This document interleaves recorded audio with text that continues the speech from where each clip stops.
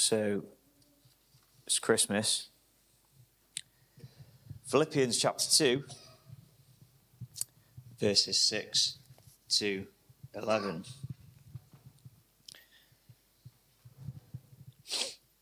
We're going to do a bit of a quick Christmas-related message this morning.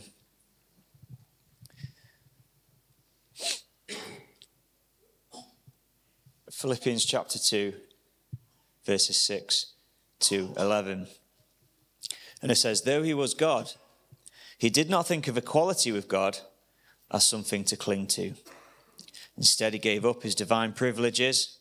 He took the humble position of a slave and was born as a human being. When he appeared in human form, he humbled himself in obedience to God and died a criminal's death on a cross.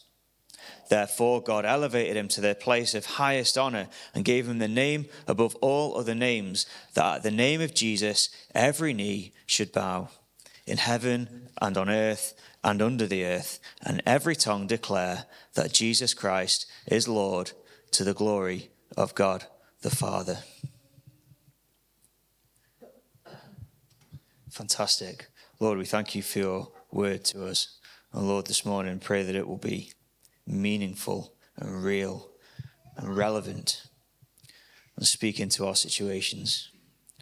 Thank you, Lord. So, it's Christmas. This time next week, we'll be here on Christmas morning. Yeah, and it's the brass band carol service tonight.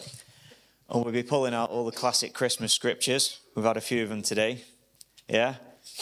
So the classic Christmas reading from Luke 2 goes something like this. The shepherds were watching their flocks. It was nighttime.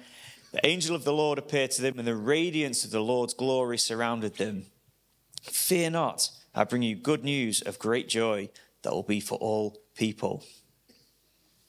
Which is a bit of an understatement, all things considered. The Saviour, yes, the Messiah, the Lord, has been born today in Bethlehem. Christmas for Christians is so important. It's an awesome celebration, yeah? It's really important. In fact, it's pivotal to our faith because we remember and we celebrate the birth of Jesus Christ, our Saviour, the Messiah, the Lord. Now, you look around you today, the rest of the last few weeks, the next coming weeks, and it's easy to be distracted, isn't it? It's easy to completely miss Jesus in all that's going on in the world.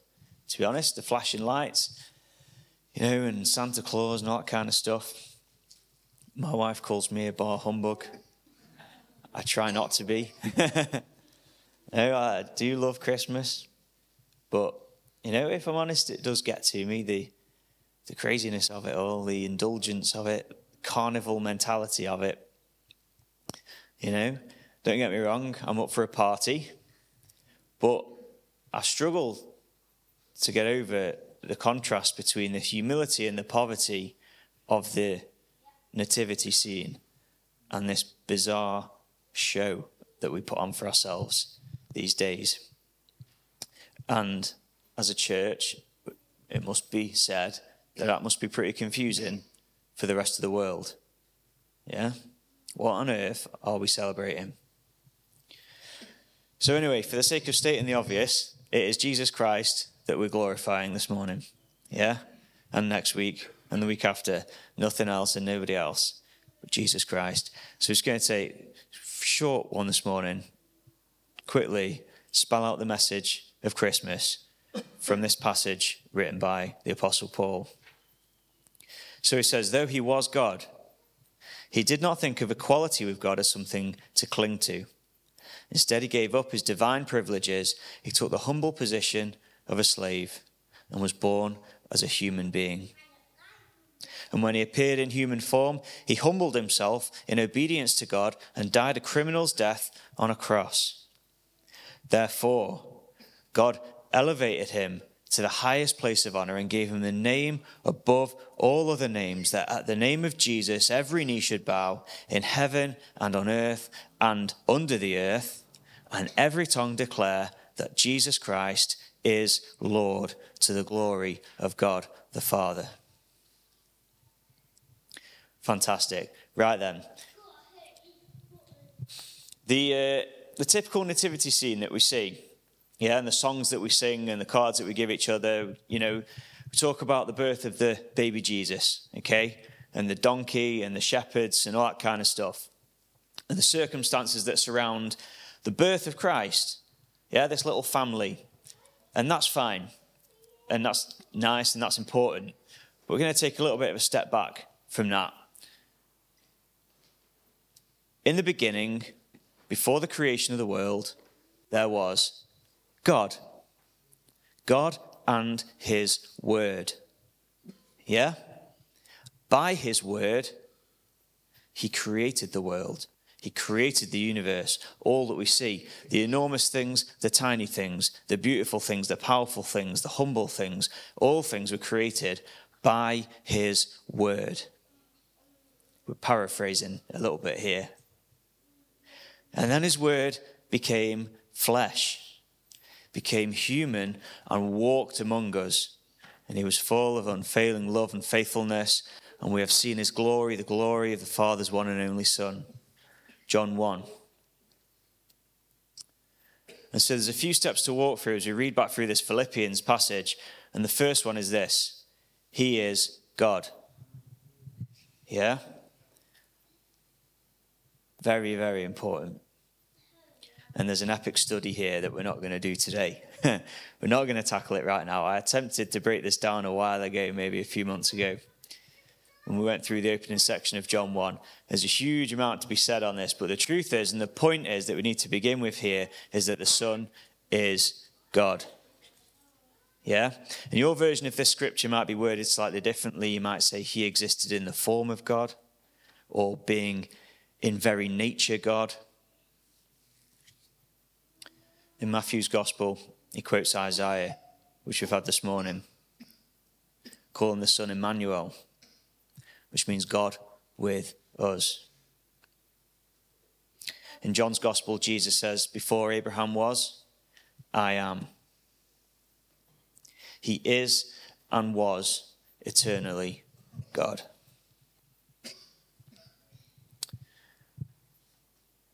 One of the best verses of any song ever written, and all the better for being a Christmas carol. Christ by highest heaven adored, Christ the everlasting Lord. Late in time, behold him come, offspring of a virgin's womb. Veiled in flesh, the Godhead see. Hail the incarnate deity. Pleased as man with man to dwell. Jesus our Emmanuel. Yeah? So the first point is this. He is God. And the second point is he abandoned his sovereign position. Okay? He did not think of equality with God as something to cling to or to be grasped. He abandoned his sovereign position. So there was a great angel in heaven. You could think of him as the worship leader of heaven, and his name was Lucifer. In Isaiah 14, it says, how you are fallen from heaven, O shining star, son of the morning. You have been thrown down to the earth, you who destroyed the nations of the world. For you said to yourself, I will ascend to heaven, and I will set my throne above God's stars. I will preside on the mountain of the gods far away in the north. I will climb to the highest heavens and be like the Most High. Instead, you will be brought down to the place of the dead. This is Lucifer. This is Satan. Lucifer wanted to cling to this glory. Yeah? He wanted to grasp this glory for himself. He wanted to set himself in the place of God, even though it wasn't his position to take. And by contrast, Jesus Christ, though he was God, though it is his rightful position, and it is his rightful place, he did not consider this position of glory something to be grasped, something to cling on to. And instead, he gave up his divine privileges, and he took on the humble position of a slave. He did not cling to his position. He emptied himself. he emptied himself. Now, he did not empty himself of the character and attributes of God. This is important as well. He still is God. So what did he empty himself of? John 17, Jesus is praying, and he says, Father, bring me into the glory we shared before the world began. Jesus gave up his heavenly glory. Yeah? His glory, when he was here in this world, was veiled. Yeah? Set aside. You see little glimpses of his glory every now and then, like the transfiguration and stuff like that. But he was veiled. Yeah, Isaiah 53 says, like a root in dry ground, there was nothing beautiful or majestic about his appearance, nothing to attract us to him. He gave up his heavenly riches, his glory, his honor. Contrary to what you might see on Christmas cards and paintings and things, Jesus didn't walk around with a halo around his head or like a bright shining aura or anything like that. There was nothing special about his appearance. When they came to arrest him, Judas had to point him out. He had to identify him with a kiss. Jesus even gave up the independent exercise of his own will.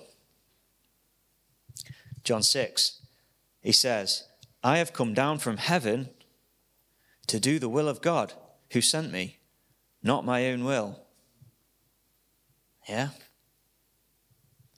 So Jesus gave up his divine privileges. He took on the humble position of a slave and was born a human being. Christ, the King of all kings, the King of the universe, lays aside his majesty, takes off his crown, and steps down into humanity. And he stepped all the way down. All the way down. He could have stepped down into the position of the president or a king. Yeah? King of Israel or something. No, he stepped all the way down. Not to be served, but to serve. The King of Kings takes on the humble position of a slave. And this isn't just wordplay. It's not like poetic language. He didn't just adopt a superficial kind of humanity. It wasn't a masquerade of humility. Jesus is literally born into poverty. Yeah? He's born the illegitimate child to a pair of unmarried teenagers in the middle of nowhere in an animal trough in a shed. He wasn't half God, half man. He was and he is fully God, but he became fully man. He was 100% human, flesh.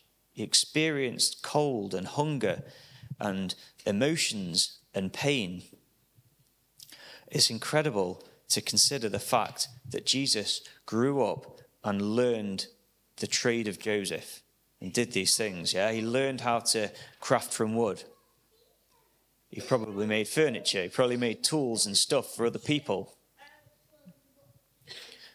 He made the world. He placed the stars into sky. He made man and woman. The other week, he washed the feet of his friends. He washed his friends' feet. But at his feet, the angels will bow. So point 1, he is God. Point 2, he abandoned his sovereign position. His humiliation is defined by his death on the cross. His death as a sacrifice, for the atonement of sin, the payment of our debt to God. We've heard about as we took communion, the reconciliation of his people back to the Father. The wrath of God against sin satisfied once and for all by the punishment poured out on himself. There's a lot that could be said here. Has everyone heard of the naughty list and the nice list? Yeah? So the story of Santa goes, he's got a list of children's names, and over the course of a year, leading up to Christmas, they either end up on the naughty list or the nice list. And so which list you're on at the end of the year qualifies you for Christmas presents or not. So we took the kids to see Santa yesterday at Amerton Farm, and a very hopeful young elf was showcasing her latest gadget, which is some kind of scanner to see whether children had been naughty or nice. And they'd stand under this little arch, and then she'd ask them some questions, and then the lights would go green to indicate that they'd been a good child this year and they were on the nice list. Yeah, it's like, phew, thank goodness for that. And then she picks an adult from the group to demonstrate that the lights go red sometimes. And then she puts Vicky under the archway and asks her a few questions. And then to everyone's amusement, she decided that Vicky was on the naughty list. Yeah.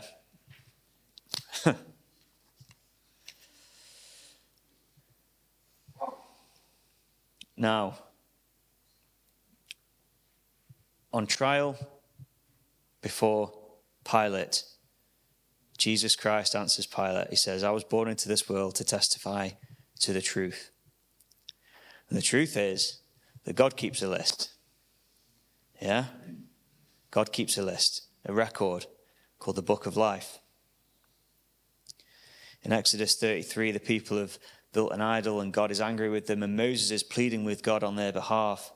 He says, but now if only you will forgive their sin, but if not, erase my name from the record you have written. And the Lord replied to Moses, no, I will erase the names of everyone who has sinned against me.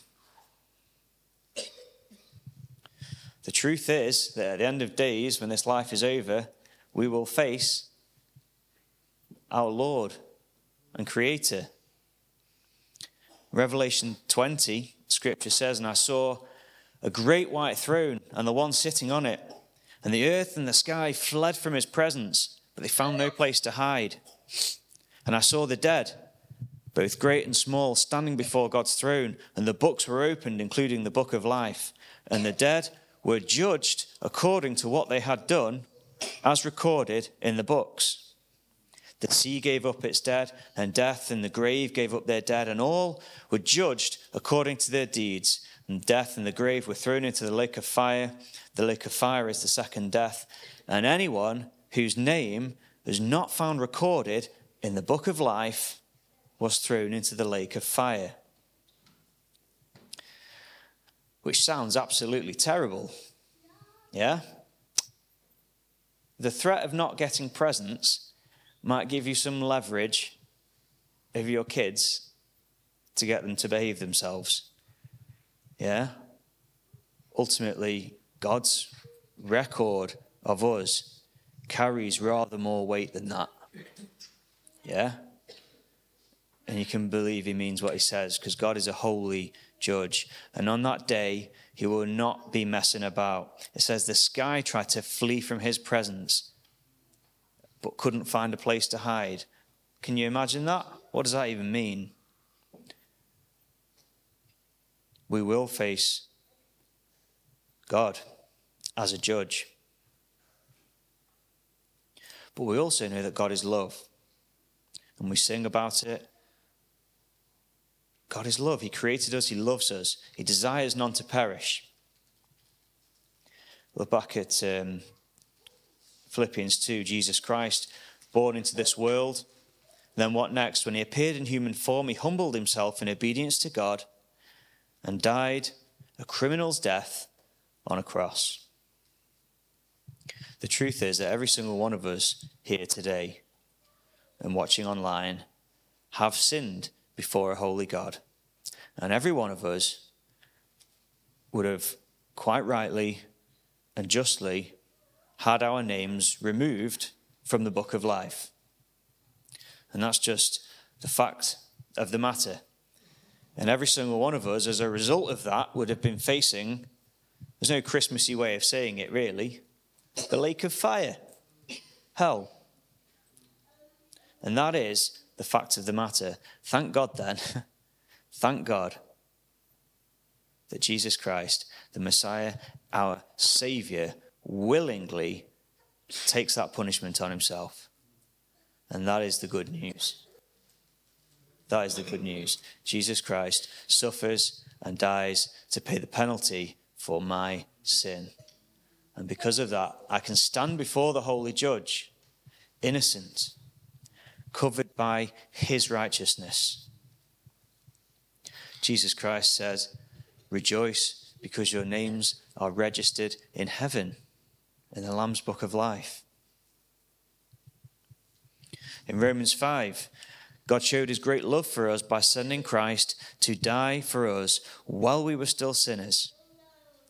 And since we've been made right in God's sight by the blood of Christ, he will certainly save us from God's condemnation. And so finally then, and briefly, point 3, he ascended into glory. It says, therefore God elevated him to the highest place of honor and gave him the name above all other names, that at the name of Jesus every knee should bow, in heaven and on earth and under the earth, and every tongue confess that Jesus Christ is Lord, to the glory of God the Father. His humiliation was complete on the cross, and now Christ is restored to his full glory. Full honor, full privilege, full use of his will. Yeah? At his name, every knee will bow, every tongue will declare that he is Lord, whether in heaven or on earth or under the earth. Yeah? Are you listening? Every knee is bowed in heaven, every knee is bowed on earth, every knee in hell, under the earth, is bowed. Every tongue declares that Jesus Christ is Lord. Don't for a minute think that people in hell don't recognize Jesus as Lord. The difference is that every tongue in heaven declares that Jesus is Lord in celebration and in victory. Yeah, where we're restored and we're healed and there is no more suffering and there's no more pain. In hell, the lordship of Christ does not change, but there is not victory. There is remorse and anguish and bitterness and no way back. So, I'm going to finish with this point this morning. Whether in heaven or in hell, either way, you will bow the knee and declare Jesus Christ is Lord. So the question is, while still on earth, while the choice is still yours, will you bow the knee? Will you declare Jesus Christ as Lord? Now, while the arm of grace is extended to you and you still have a choice to make. If we flick back to Revelation, where we just read about God judging all people from his book and casting death into the lake of fire and all that stuff. If you look past that to the next chapter, you read about the new heaven and the new earth and New Jerusalem and stuff. He says, I heard a loud shout from the throne saying, look, God's home is now among his people. He will live with them and they will be his people. God himself will be with them and he will wipe away every tear from their eyes. There will be no more death or sorrow or crying or pain. These things are gone forever. And that's our hope. And this is the good news. What happens if you confess Jesus Christ as Lord this Christmas? Or even today, this morning? Yeah? Romans 10 verse 9, one of my favourite scriptures. I read it almost every week. If you openly declare that Jesus Christ is Lord and believe in your heart that God raised him from the dead, you will be saved. 3 points on Christmas this morning. Number 1, Jesus was and is God. Number 2, Jesus laid aside his majesty. And number 3, he is ascended in glory. He takes his rightful place as Lord, far above any ruler or authority or power or leader of this world. And so the question this morning is, will you recognize the Lordship of Christ this Christmas? Will you bow the knee? Yeah, the message of Christmas is the demonstration of his love and his outstretched hand to us. You have the choice and the opportunity to take that today. Amen.